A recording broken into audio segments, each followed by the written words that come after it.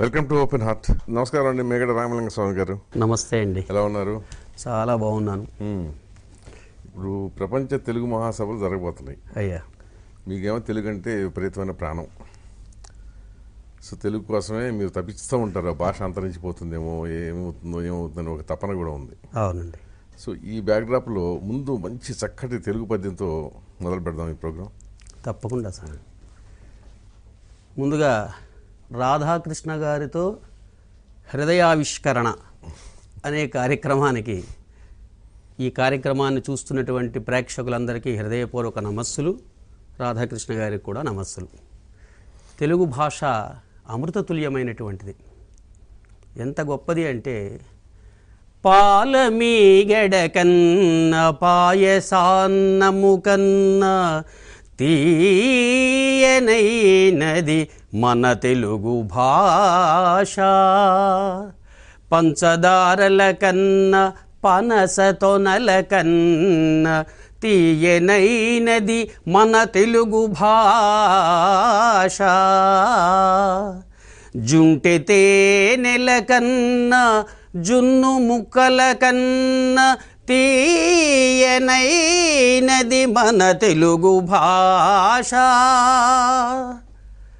తీయ మామిడి కన్నా, శేషపద్యంలో 4 పాదాలు ఇలా ఎన్ని చెప్తున్నా అయిపోతున్నాయి. అందుకని తీయ మామిడి కన్నా తీపులన్నిటి కన్నా తీయనైనది మన తెలుగు భాష.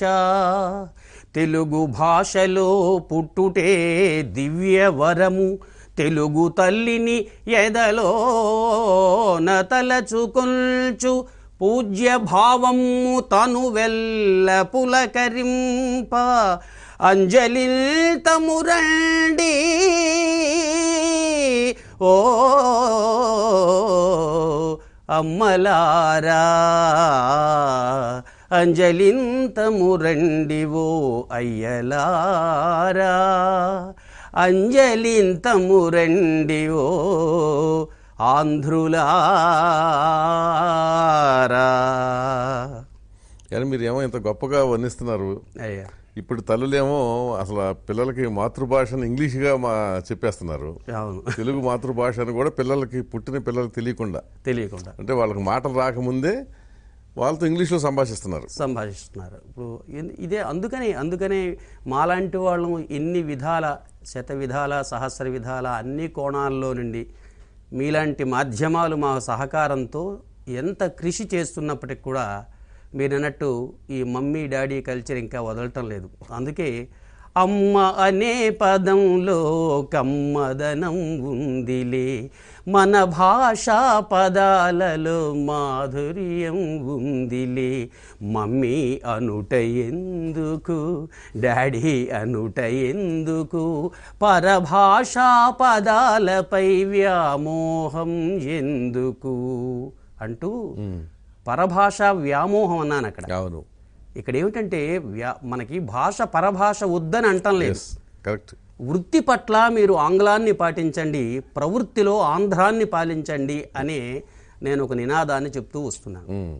ఇతర దేశం వెళ్ళాలి అంటే వీసా కావాలి, భాష కావాలి, భాష కావాలి అంటే కనీసం తెలుగువాడిని అని చెప్పుకోవడానికి కనీసం ఒక 10 పద్యాలైనా నేర్చుకోండి అయ్యా.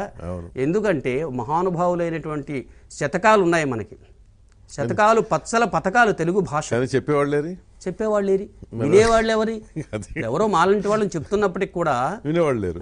విన్నంత వరకు చాలా చక్కగా బాగుందండి, మేగడ బాగా పద్యం చదువుతున్నాడు అంటారు. అది అవ్వగానే అది తీర్థం ప్రసాదం అయిపోతుంది, మాకు ఇది అవుతుంది. ఏది ఏమైనప్పటికి కూడా ఇలాగైనా ఆ మహానుభావుల తాలూకా పద్యాలను వినిపించాలి. నా అదృష్టం ఏమిటంటే వృత్తి ఆంధ్రోపన్యాసకుడు. దాని పట్ల పద్యనాటకం ఒక ఆకర్షితున్నాయి. పద్యనాటకం వైపు మొగ్గు చూపించి మొత్తం 1969లో ముఖానికి రంగు వేసుకున్నా. అంటే అసలు మీరు బహుముఖ ప్రజ్ఞాశాలిగా మారారు కదా. ఒక అవధానమే కాదు, మీకు సంగీతం వచ్చు, నటన వచ్చు, ఒకటిగా దర్శకత్వం, అన్ని రంగాల్లో. సో ఇంత ప్రజ్ఞ ఎలా సమకూర్చుకున్నారు? అంటే మీకు మీ కుటుంబంలో ఎవరైనా ఉన్నారా? మా కుటుంబంలో మా నాన్నగారు ఉన్నారు. మా నాన్నగారు అంటే తూర్పు భాగవతం అని ఒక గొప్ప ప్రసిద్ధమైనటువంటి ఒక కళారూపం. అది ఇప్పుడు లేదు మళ్ళీ, అంటే చాలా అంతరించిపోతుంది, అన్ని కూడా వెనక్కి వెళుతున్నాయి కదా. ఆయన తూర్పు భాగవతం అంటే ఒపేరాస్ అంటారు మనకి మా దీనిలో. ఇదేమిటంటే 3 స్థాయిల్లో, మందర మధ్య తారస్థాయిలో పాడతారు తూర్పు భాగవతంలో. అది ఇప్పటికీ అమ్మవారి పండుగల్లో పెడుతుంటారు. దానిలో అతను సుప్రసిద్ధులు. సంగీత భరత శాస్త్రాదుల్లో మంచి డిగ్రీలు లేవు కానీ చాలా అద్భుతమైనటువంటి ప్రజ్ఞాపాఠవాలు ఉన్నాయి. వారు చిన్నప్పుడు నాకు ఈ చదువు చెప్పాలి, నా చదువులు దేనికి పనికిరావని 10th క్లాస్ వరకు నన్ను చదివించేసరికి తప్పదు కదా మరి, అందులో అటే వెళ్ళడం జరిగింది. మళ్ళీ ఆ కళ వైపే ఆకర్షితుడయ్యాను. దాంతో సంగీతం మొదలెట్టారు. సంగీతం మొదలుపెట్టి నాకు చెప్తునేసరికి సంగీతం ఏమిటి, ఆ సంగీత విద్యా దర్పణం ఎంత ఉంటుంది, దాన్ని చూసి అయ్యా మీకు నమస్కారం, మీ సంగీత దర్పణం అక్కర్లేదని విడిచిపెట్టా. తరువాత మళ్ళీ దానికి ఆకర్షితుడయ్యి వెళ్ళి ఒక 4 సంవత్సరాలు 10th క్లాస్ అయిన తర్వాత ఇదే వ్యాపకం, ఇంకో పని లేదు, నాటకాలు చేయటమే. అప్పుడు ఒక మహాపండితుడు మా ముట్నూరు అనంత శర్మ గారిని, మహానుభావుడు, ఆయన పిలిచి సంస్కృతం అందరూ నేర్చుకోవయ్యా, కొంచెం మాటలు బాగుంటుంది అనేసరికి పద్యానికి పద్యం చదవటం వేరండి, అర్థం తెలిసి పద్యం చదవటం వేరు. ఈ రెండింటికి చాలా తేడా ఉంది. అర్థం చదివి తనకు తెలిసినటువంటి వాడు చదివితే ఎలా ఉంటుందో, మామూలుగా చదివిన వాళ్ళలో మేము మామూలుగా చెప్పేవచ్చు. సంగీతం బాగుందా బాగులేదా అని చెప్పడానికి సంగీతజ్ఞులు అక్కర్లేదు. అపశృతి వస్తే వెంటనే ఒక లెంపకాయ కొట్టినట్టుగా అవుతుంది ఆ వినేవాడికి. వెంటనే ఇదేమిటిది ఇలా అన్నాడు అనిపిస్తుంది. అట్లా ఆయన సంస్కృతం నేర్పారు. ముందు కాళిదాసాదులు నేర్చుకున్నాను అక్కడ. తర్వాత భాషా ప్రవీణ సంస్కృత కాలేజీ మన విజయనగరం. ఆ తర్వాత ఎంఏ, ఎంఫిల్, పిహెచ్డి కూడా ఇక్కడ. అంటే ఏమిటైంది, 4 సంవత్సరాలు ఈ కళ పట్ల ఆకర్షితున్నాయి తిరిగి. అట్నుండి మళ్ళీ ఇటు వచ్చి ఇందులో ఒక ప్రజ్ఞ, మీరు చెప్పినట్టుగా ఏది చూస్తే అది నేర్చాలి అనేది ఒక విపరీతమైన పట్టుదల అన్నమాట. ప్రతివాడు తిట్టడమే. ఎలాగో హృదయ ఆవిష్కరణే కాబట్టి ఇందులో నిజాలు చెప్పాలి. ఏమిటిది నువ్వు పనికిరావు, మహాపండితుడు మీ నాన్నగారు పండిత పుత్ర పరమశుంఠాల తయారయ్యావేమిటని, ఏది పట్టు లేకుండా ఇది అయ్యావేమిటి అని కొంచెం మా నాన్నగారి మీద అభిమానం ఉన్నవారు నా మీద కొంచెం తిట్టేవాళ్ళ. దాని మీద తిట్టడం ఏమిటి, కొట్టడం కూడా మా నాన్నగారు ఎన్నోసార్లు కొట్టారు. ఆ చిన్నప్పుడు 15 ఆ ప్రాయంలో. అయిపోయిన తర్వాత దాన్ని ఏమిటి ఇదంతా ఒకసారి మనిషికి ఒక పరివర్తన వస్తుంది ఒక దశలో. వెంటనే 10 మంది తిడుతున్నారు. ఎక్కడికి వెళ్తే ఏ గుమ్మం ఎక్కితే ఆ గుమ్మమే తిడుతున్నారు. ఇది నాకు చాలా బాధ కలిగింది. అప్పుడు సంగీతం, హార్మోనియం చూస్తే హార్మోనియం నేర్చేయాలి. కొన్ని 100 నాటకాలకు హార్మోనిస్ట్ గా ఉన్నాను. ఎంఏ అయినంత వరకు కూడా హార్మోనిస్ట్ గా ఉన్నాను. అందరికంటే బాగా వాయించాలి. అందరూ 50, అప్పటి రోజుల్లో 30 రూపాయలు ఇచ్చేవారండి నాటకానికి, తెల్లవారులు వాయిస్తే. నాకు 50 రూపాయలు, వాళ్ళకంటే 10 రూపాయలు ఎక్స్ట్రా నేను తీసుకోవాలి. అదొక పట్టుదల. అలా చేసేవాడిని. అలా ఎంఏ వరకు ఆ విధంగా నేను సంగీతం పెద్ద సంపాదనే. అప్పుడు మరి నేను ఇంటి దగ్గర డబ్బులు తెచ్చుకోలేదు. ఇలాగే మా నాన్నగారు కూడా దాన్ని, అతనికి అభిమానం కదా, అందుకని కానీ అనేవారు. చదువుకోనటువంటి వాడిని చదువుకోవడం మొదలు పెట్టేసరికి ఒక్కసారి అతను ఎంతో ఆనందపడేవారు పైనుండి విని. సరే ఇదంతా ప్రయోజకుడిగా ఆయన చూడగలిగారా? చూశారు. నేను అమెరికా వెళ్ళి వచ్చిన తర్వాతే వారు కాలం చేశారు. ఏమన్నారు ప్రయోజకుడిగా? ఎప్పుడు గుర్తించారు మిమ్మల్ని?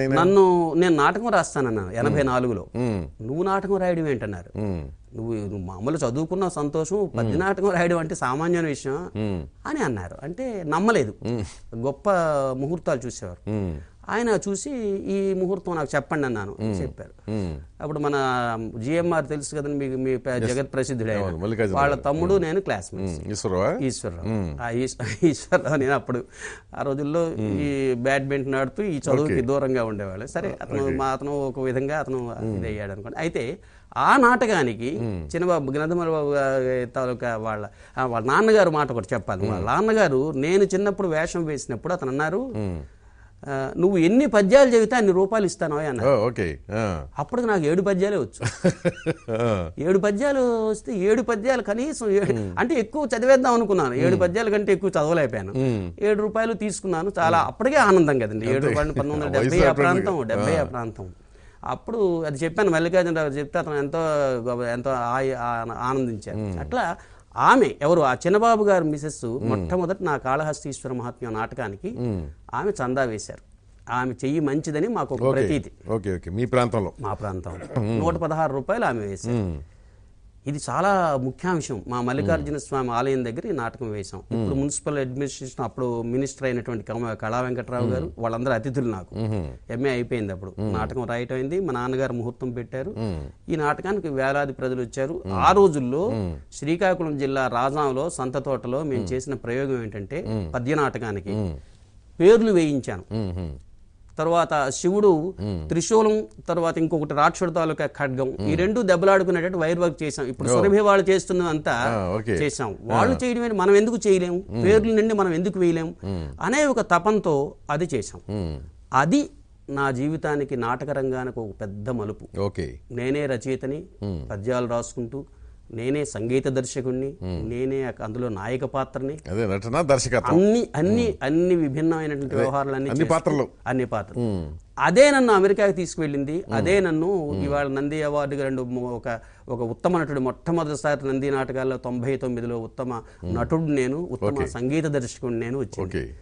అది 1500 చిల్లర నాటకాలు చేసాం ఇవాళ, ఎక్కడ మొత్తం ఆంధ్రేతర ప్రాంతాల్లో కూడా. అది గొప్ప మలుపు. ఎన్ని నాటకాలు చేశాను. ఇవాళ రాశాను 23 నాటకాలు, 2.5 గంటలు నిడివి కలిగినటువంటి రాశాం. 26 నంది పురస్కారాలు తీసుకున్నాం. ఏదైనప్పటికీ కూడా అది నాంది, అది పునాది అక్కడ పడింది. అక్కడి నుండి మీలాంటి వాళ్ళందరూ కూడా వెనక్కి తిరిగి చూసుకోవాలి. అలాగే చదువులో కూడా యూనివర్సిటీ ఫస్ట్ వచ్చి అక్కడ అయిన తర్వాత ఇక ఎంఫిల్, పిహెచ్డి కూడా తిరుపతి వెంకటవాగుల మీద పిహెచ్డి చేశాను. దాన్ని ఎస్పి బాలసుబ్రహ్మణ్యం గారు అచ్చు వేయించారు. తర్వాత నా కృష్ణుడి వేషం చూసిన తర్వాత మద్రాసు తెలుగు అకాడమీకి వచ్చిన తర్వాత ప్రభుత్వ సర్వీస్లో చేరారు. ప్రభుత్వ సర్వీస్లో ఏపీఎస్సీలో 87 అండి. 87 డైరెక్ట్ లెక్చరర్గా సెలెక్ట్ అయ్యి, ఆ తర్వాత ప్రిన్సిపాల్ అయ్యి, రీడర్ అయ్యి, ప్రిన్సిపాల్ అయ్యి, నేను రిటైర్ అయ్యాను 2013లో. ఇది అటు విద్యని విడిచిపెట్టలేదు, అది కొనసాగిస్తూనే వీటి పట్ల అధ్యాపక వృత్తిని విడిచిపెట్టలేదు. అది నాకు వరం. వృత్తి ప్రవృత్తి రెండు అవ్వడం అనేది, రెండుకి సమప్రాధాన్యత ఇచ్చాను. ఎక్కడా వెనక్కి చూడకుండా నా విద్యార్థులందరూ కూడా, ఇవాళ బోడా మల్లికార్జునరావు పాడుతున్నాడు, అతను నా స్టూడెంట్.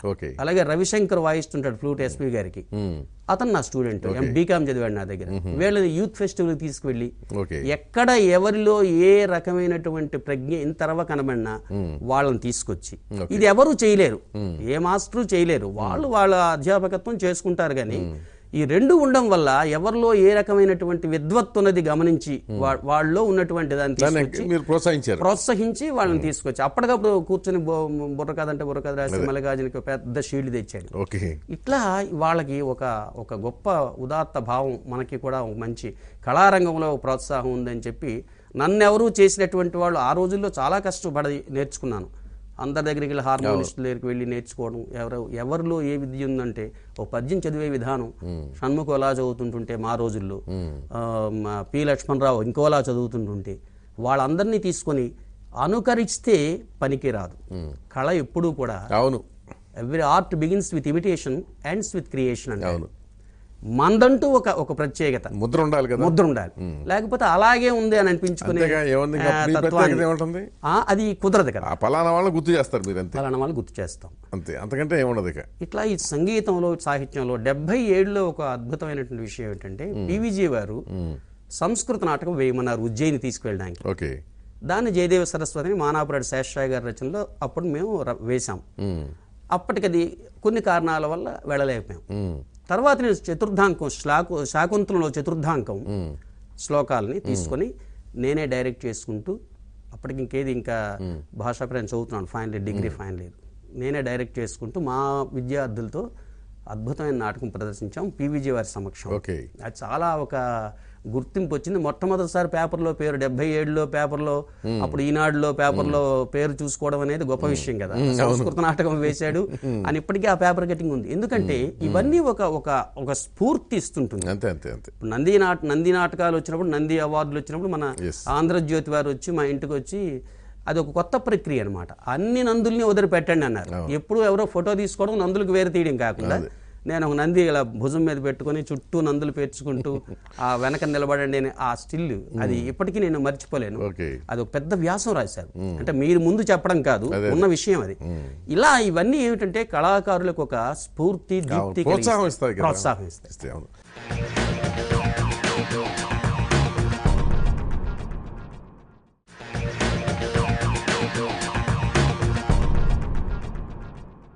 మనకి చాలా మంది అవధానులు ఉన్నారు, కానీ మీరు అవధానంలో కూడా ఒక ప్రత్యేక ప్రక్రియను కనుక్కున్నారు, సంగీత నవావధానం అని. ఇది మనకి అసలు ఇంత ముందు ఒక పరంపరలో భాగమా లేకపోతే మీ సృష్టి మాత్రమేనా? ఇది రూపకల్పనే, సృష్టి అనడం అనేది కాదు, కానీ ఒక రూపకల్పన అనాలి ఇప్పుడు. ఎందుకంటే మనకి సృష్టి అనేది ఎక్కడ ఉండదు అది. అందుకని ఏంటంటే ఒక్కొక్క ప్రక్రియకి ఒక్కొక్కడు ఆద్యుడు అవుతుంటాడు. దీనికి నేనే ఆద్యుడిని అయ్యాను. దానికి ఒక పద్యనాటకంలో నాకున్నటువంటి కొంత పరిశ్రమ వల్ల సంగీతంలో కానీ ఇటు సాహిత్యంలో కానీ, ఈ పద్యనాటకంలో ఒక విశిష్టమైనటువంటి లక్షణం ఏమిటంటే, దానికి ముందు ఆ మాట చెప్పి మీరు అడిగినటువంటి ప్రశ్నకి నేను సమాధానం చెప్తాను. పద్యనాటకం అద్భుతంగా వెళ్ళాలంటే 3 ప్రధానమైనవండి. 1 సాహిత్యం, 2 సంగీతం, 3 నటన. ఈ 3 సమ్మేళనమే అద్భుతమైనటువంటి పద్యనాటకం.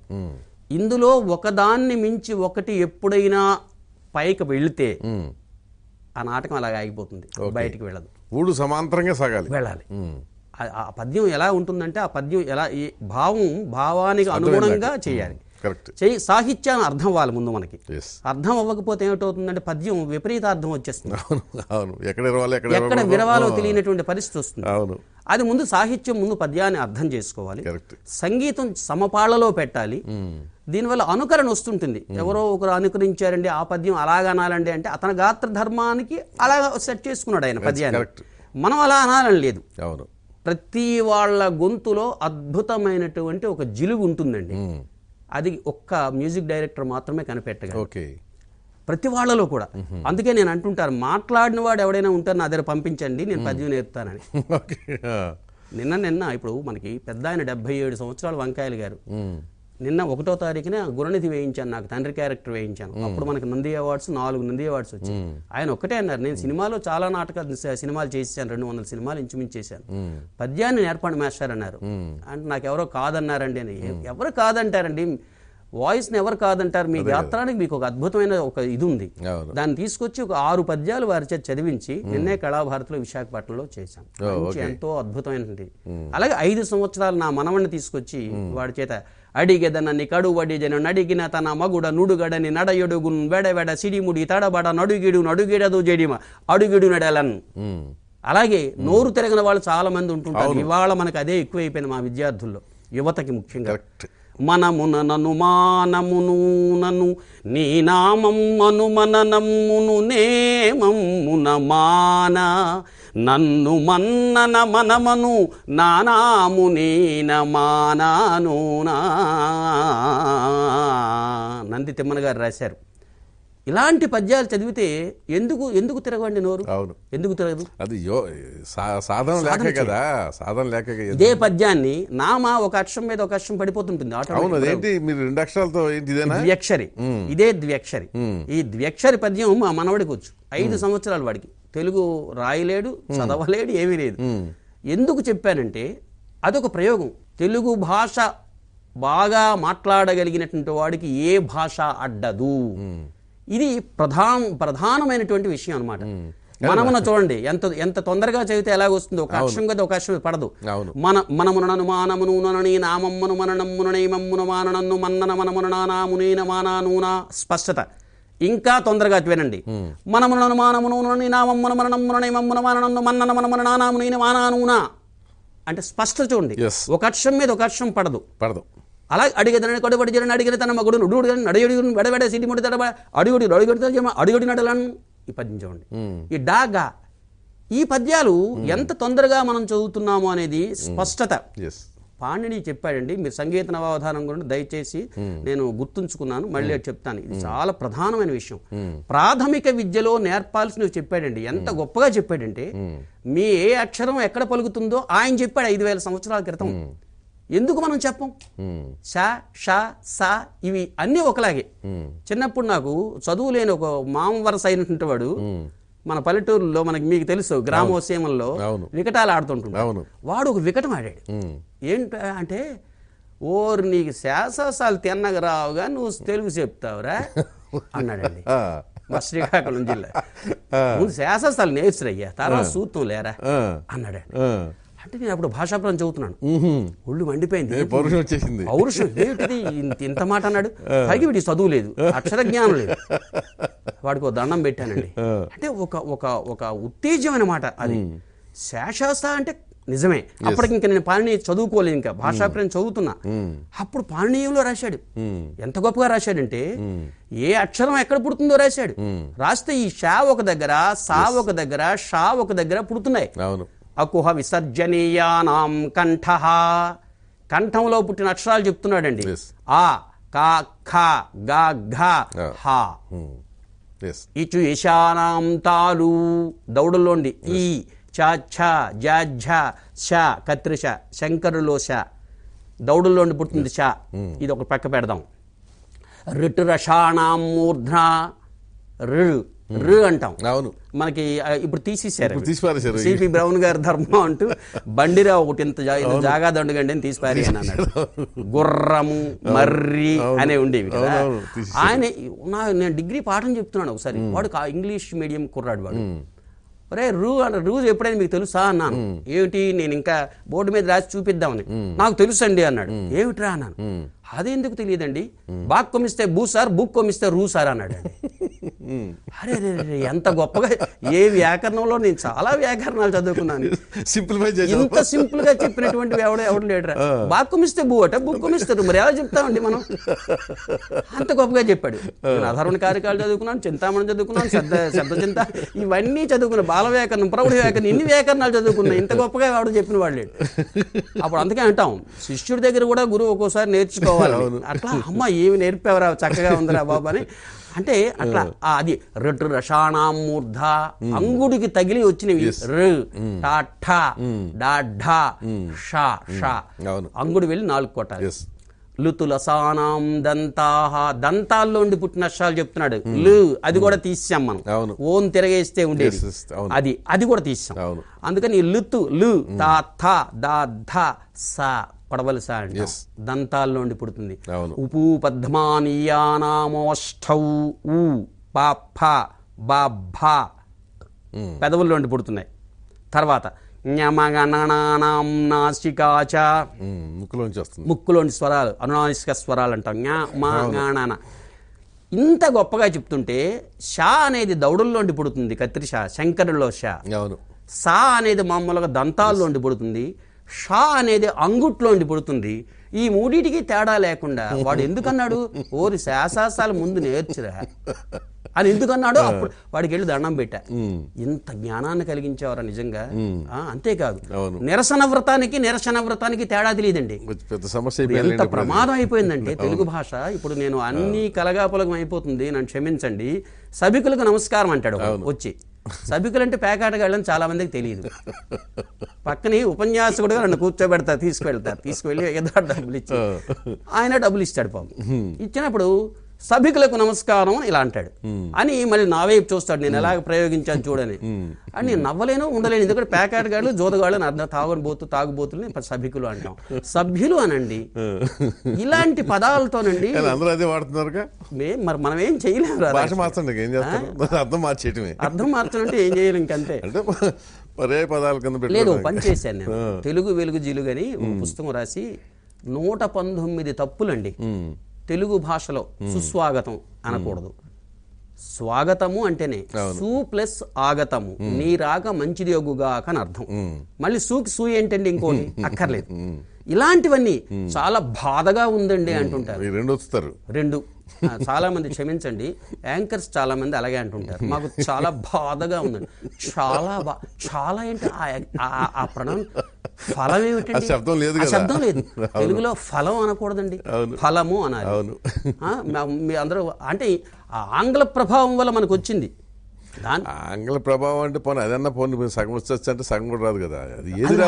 ఏది రానటువంటి పరిస్థితిలో ఉన్నాం. దానికే ఒకసారి నారాయణ రెడ్డి గారు చెప్పారు, ఎక్కడ ఒత్తు పెట్టాలో ఎక్కడ ఒత్తులు తీయాలి వీళ్ళకి చెప్పమని చెప్తే, అసలు ఆమె నన్ను యాంకర్ నన్ను పరిచయం చేస్తూ మొట్టమొదటే అనమాట, ఆమె కొంచెం మోస్ట్ మోడర్న్ దీంతో 4 వేసి అన్ని పెట్టుకొని వచ్చి అడిగింది అనమాట, అసలు తెలుగు భాషకు ఒత్తులు ఎందుకండి అని అడిగింది. అంటే నాకు అది లైవ్ బాగుండదు కదా అమ్మా, ఇవన్నీ ఎందుకు వేసుకుంటున్నావు ఇప్పుడు, ఇవన్నీ ఎందుకు వేసుకుంటున్నావమ్మా, అదే కదా, ఇవన్నీ 4 ఒకటి ఉంటే చాలదా నీకు, 4 ఎందుకు పెట్టుకున్నావు తల్లి, 4 స్టడ్లు ఎందుకు పెట్టుకున్నావు అంటే ఫ్యాషన్ యూనో అనహా. అదేనమ్మా, భాషకు ఉత్తే ప్రాణమమ్మా. భారత భాగ్య విధాత అనకూడదమ్మా. భారత భాగ్య విధాత అంటే గాని దాని తాలూకా ఎంత హుందాతనం పోయింది. భారత భాగ్య విధాత అంటే ఎంత రాజస్వం, అసలు రాజస్వం అండి దాంట్లో. అది ఉండే గర్వం, అది ఒక రకమైన గర్వం. ఆ గర్వం మనకు కావాలి.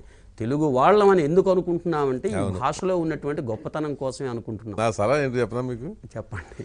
ఈ విద్యార్థులకు చెప్పే కన్నా ముందు విద్యార్థులకు బోధిస్తున్న టీచర్లకు చెప్పండి. ఇది తెలుగు అధ్యాపకులు దొరకటం లేదండి, ఎవరు దొరకటం కాదు. నేను ప్రభుత్వం కూడా మీ బోటాలందరినీ ఎంపిక చేసి వాళ్ళకి ఇప్పుడు ఏమంటాం పునశ్చరణ తరగతుల్లో చెప్పించాలి. నిజమే.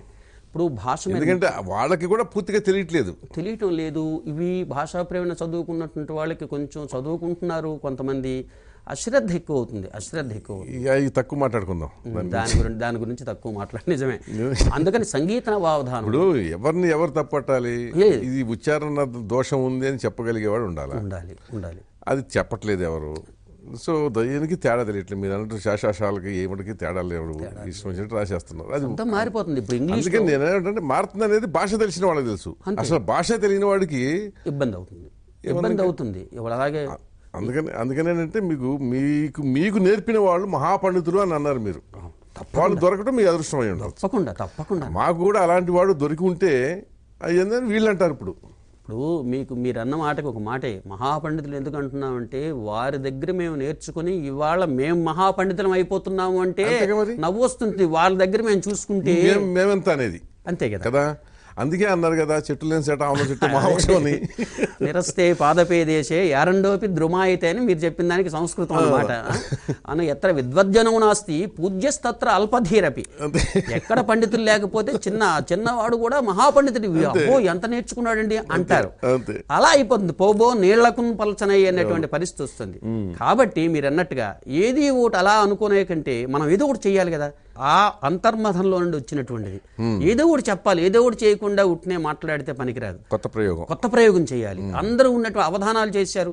పంచసహస్రావధానం ప్రత్యేకత ఉండాలి, చూపించాలి కదా అని 2006లో నాకున్న పరిమిత సంగీత జ్ఞానంతో, పరిమితమైనటువంటి భాషా జ్ఞానంతో, పరిమితం అనకూడదు, అపరిమితం అంతకంటే అనకూడదు, మధ్యలో ఉన్నటువంటి భాషా జ్ఞానంతో, మధ్యస్థంగా ఉన్నటువంటి భాషా జ్ఞానంతో ఈ సంగీత నవావధానం పెడదాము.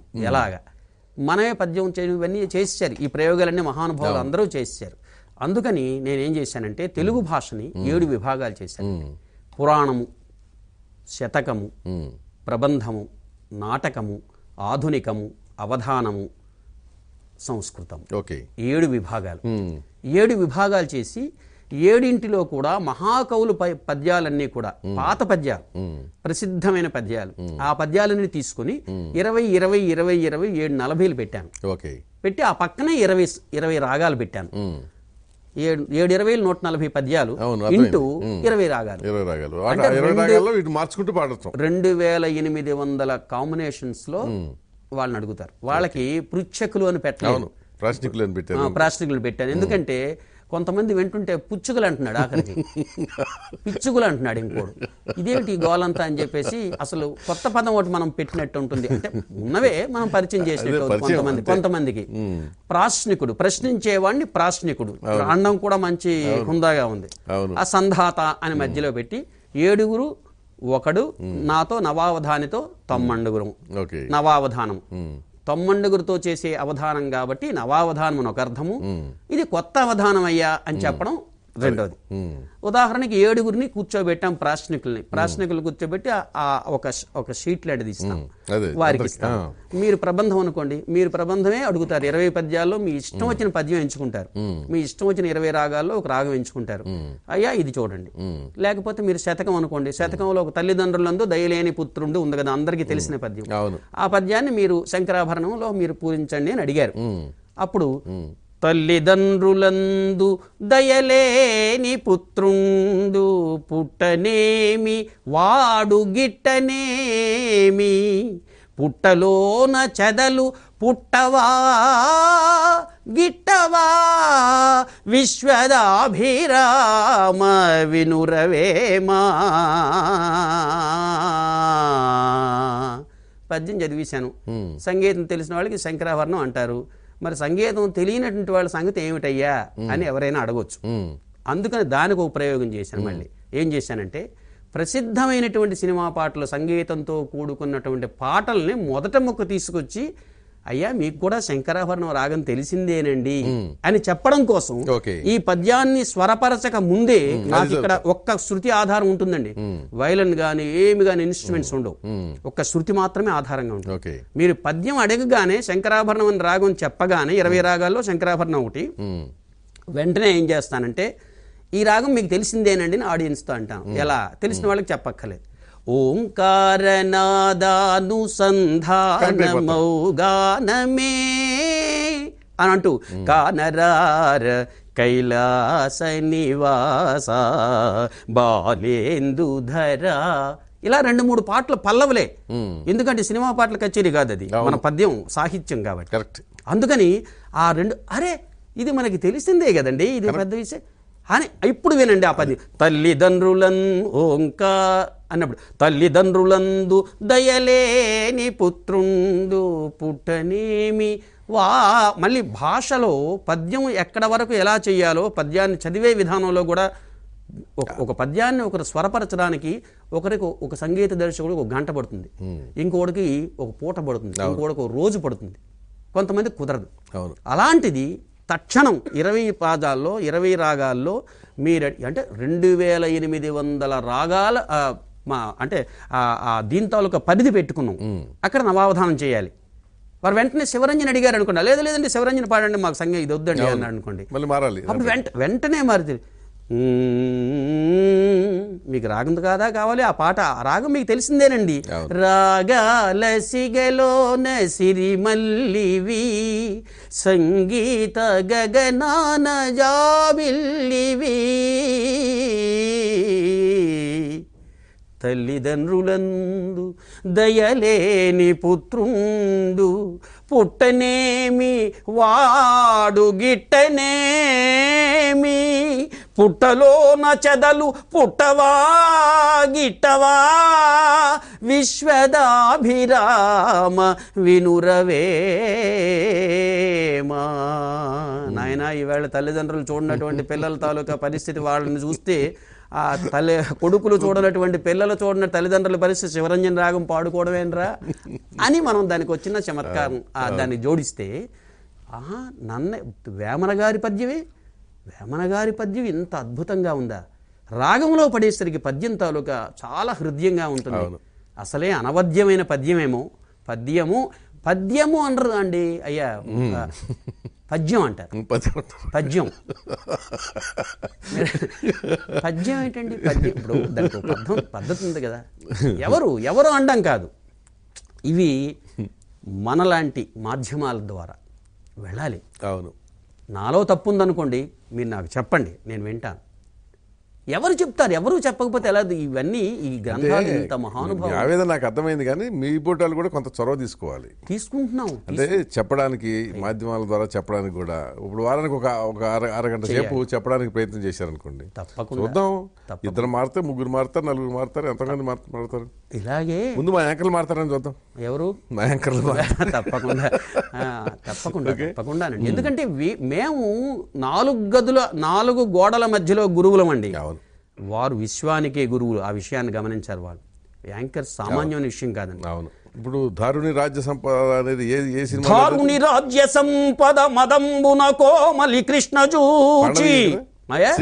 అవునండి. రంభోరు నిజోరు దేశమున ఉండగబిల్చిన ఇద్దురాత్ము దుర్వార మదీయ బాహు పరివర్తిత చండ గదాభిఘాత భగ్నోరు తరోరు చేసెద సుయోధను ఉగ్రరణాంతరంబునన్ కురు వృద్ధుల్ గురు వృద్ధ బాంధవులనే కుల్సూచుచుండన్ మదోద్ధురుడై ద్రౌపది నిట్లు చేసిన ఖలున్ దుశ్శాసన్ లోక భీకర లీలన్ వధించి తద్విపుల వక్షశైల రక్తౌఘ నిర్ఝరము ఉర్వీపతి సూచుచుండ అని నాస్వాదింతు ఉగ్రా ఆకృతి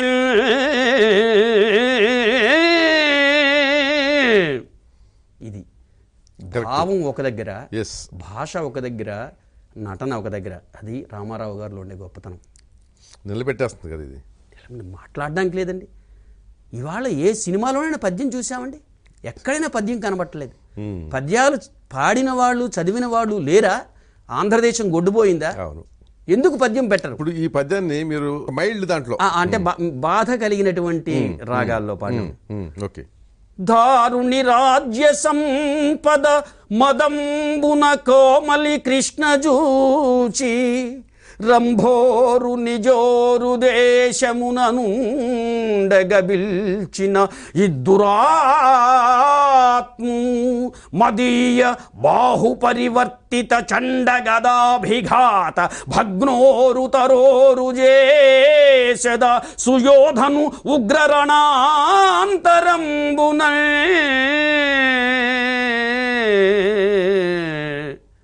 అంటే ఇది మూలత అన్నమాట.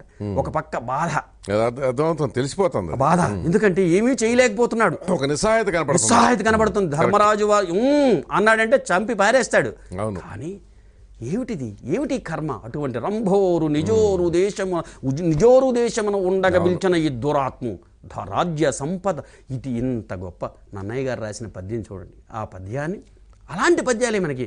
అటజనిక అంచభూమి సురుడు అంబరచుంబి శిరస్సరఝరీ పటల ముహుర్ముహుర్ లుఠద భంగ తరంగ మృదంగ నిస్వన స్ఫుట నటనానుకూల పరిఫుల్ల కలాపకలాపి జాలమున్ కటక చరత్ కరేణుకర కంపిత సాలము శీతశైలము. పెద్దన గారిది. ఓకే. ఎన్ని పద్యాలండి. మనం మీకు చిన్నప్పుడు గుర్తే ఉంటుంటుంది. ఇప్పుడు 10th క్లాస్లో మనకి ఉత్పలమాల, చంపకమాల, శార్దూలం, మధ్య 4 చెప్తారు. అవును. 10th క్లాస్లో అవే, ఇంటర్మీడియట్ ఫస్ట్ ఇయర్లో అవే, ఇంటర్మీడియట్ సెకండ్ ఇయర్లో అవే, డిగ్రీ ఫస్ట్ ఇయర్లో అవే, డిగ్రీ సెకండ్ ఇయర్లో అవే. అవి ఎన్ని ఉన్నాయో తెలుసండి. దీనికి ఈ 4 వృత్తాలకి ఎతులు తెలుసుకోలేక మరిచిపోయి మొదలు పోతుంటుంటాయి. అవును. అలాంటివి 13,42,26,296 వృత్తాలు ఉన్నాయి ఛందస్సు శాస్త్ర ప్రకారంగా. మనం ఎన్ని చెప్తున్నాం ఎవరు గుర్తుండదు. నేను అంటున్నది అందులో పద్యాలు రాశారా ఇవన్నీ కాదు. మనకి ఇంత శాస్త్రం మనకి ఉన్నది అని పిల్లలకి చెప్తే వాళ్ళకి ఓహో తెలుగు భాష ఇంత గొప్పదా, ఇంత మాధుర్యమైనది, ఇన్ని వ్యాకరణాలు ఉన్నాయి, ఇంత గొప్ప ఉదాత్తమైన భాష మన సంస్కృతి అనేది మనకు తెలుస్తుంది. ఇప్పుడు రామరావణ యుద్ధాన్ని గురించి కూడా ఒక అద్భుతమైనటువంటి తప్పకుండానండి. అది వాల్మీకిది. అది వాల్మీకి రాశాడు సంస్కృత శ్లోకమా అనేది మనకి కాదు. ఎంత సులభంగా ఒకసారి వినేసరికి వచ్చేస్తుంది. ఇప్పుడు అగ్గిపెట్టిని చూస్తున్నామండి చిన్నప్పటి నుండి. అగ్గిపెట్టిని చూస్తే మనకేం అనిపించదు, ఎందుకంటే మనం కౌలం కాదు కాబట్టి. అగ్గిపెట్టి పైకప్పు భర్త, లోకప్పు భార్య, లోన పుల్లలు వారి పిల్లలు, రగిలే మంటలు ఆకలి మంటలు అన్నాడండి. చూడండి చిన్ని కవిత. ఎంత ఎక్కువ మంది పిల్లలుంటే వాడికి ఇబ్బందులని. ఇది ఎలాగైతే మనకు స్పష్టంగా అర్థమైందో, గగనం గగనాకారం సాగర సాగరోపమహా రామ రావణయోర్యుద్ధం రామ రావణయోరివా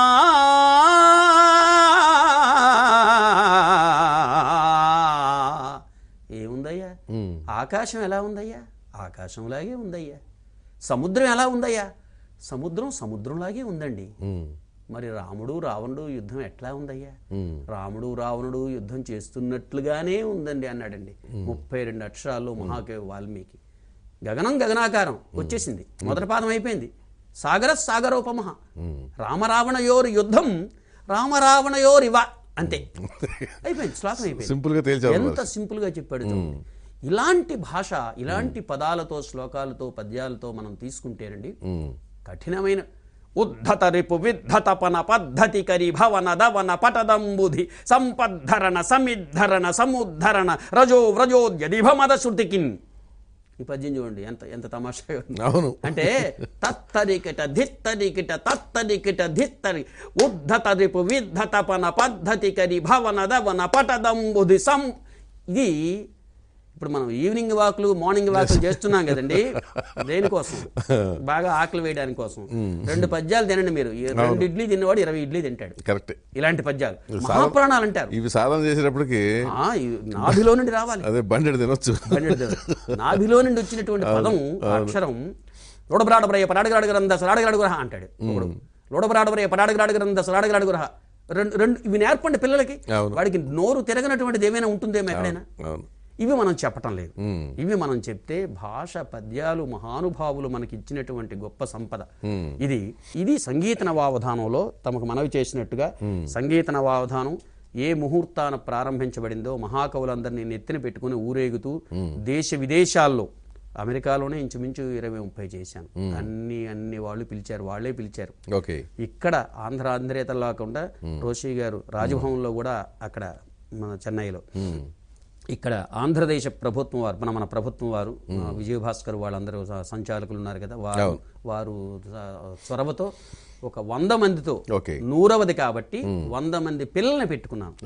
నా ఉద్దేశం ఏమిటంటే ఇంజనీరింగ్ కాలేజెస్ ఇవాళ అవుతున్నాయి, వాళ్ళకి వెళ్ళాలి, వాళ్ళకి చెప్పాలి, పిల్లలకి చెప్పాలి. వాళ్ళకి అక్కడ ఏం తెలుగుతో సంపర్కం ఉండదు.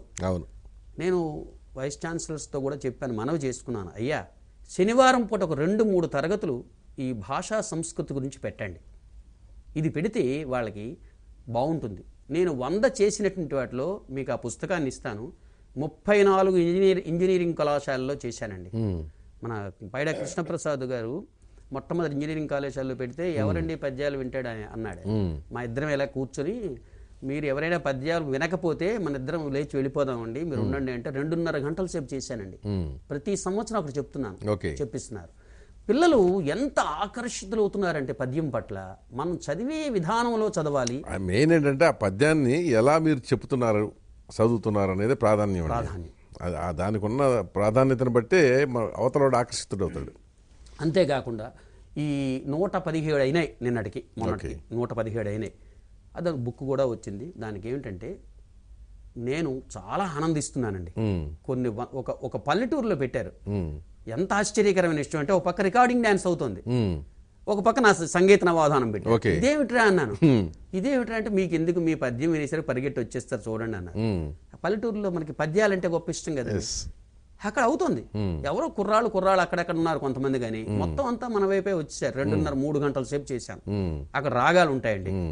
ఇప్పుడు ఎలా ఉంటుందంటే, అక్కడ జెండాపై నాటకంలో పద్యం ఉంటుంది. అడుగుతాడు ఒకడు, జెండాపై కపిరాజు, ఏదంటే జెండాపై కపిరాజు పాడండి అంటే, ఏదో మీరు మోహన్ రాగంలో పాడతారు, పాడండి అన్నట్టు మనం అనుకున్నాం. జెండాపై కపిరాజు, జెండాపై కపిరాజు, ముందు సితవాజి శ్రేణియుంగూర్చి నే దండం ఉంగుని తోలు స్యందనము మీదన్ నారి సారిల్చుచున్ గాండీవము ధరిల్చి ఫల్గునుడు మూకన్ చెండుచున్నప్పుడు ఒక్కండున్ నీ మొరనాలకింపడు కురుక్ష్మానాథ సంధింపగన్.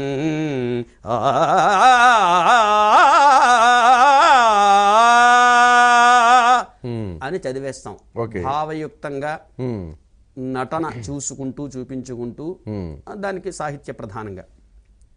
అక్కడ అలా కుదరదు. నీ మురనాలకింపడు కురుక్ష్మానాథ సంధింపగన్.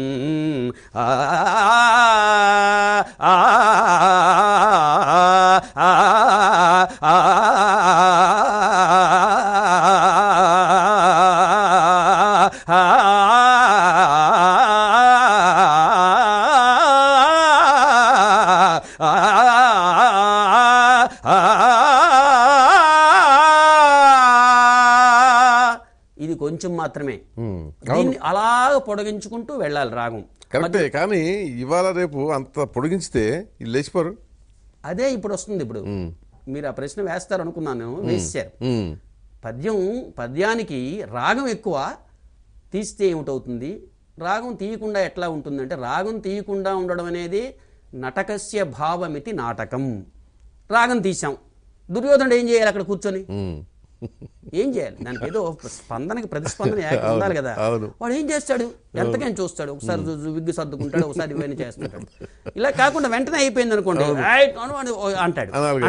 నాటకం అంటే అదేనమాట, యాక్షన్ రియాక్షన్. కానీ మనకి అక్కడ కుదరదు అలాగా. పల్లెటూరులో ఎలా ఉంటుందంటే, అర్జునుడు అరగంట రాగం తీస్తే కృష్ణుడు 30 గంట రాగం తీయాలి. మాకు అదే ఆనందం. అయిపోయిన తర్వాత 2 రూపాయలు తీసుకొచ్చి నీ షర్ట్కి కృష్ణుడు వాణికి దోపుతాడు, వన్స్ మోర్ అంటాడు. పాడకపోతే ఇంకో ప్రమాదం. అవును.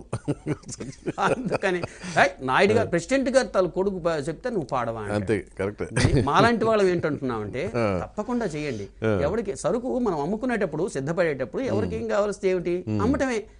నేనేంటనుకుంటానంటే, పద్యాన్ని బ్రతికిస్తున్నారు. ఓకే.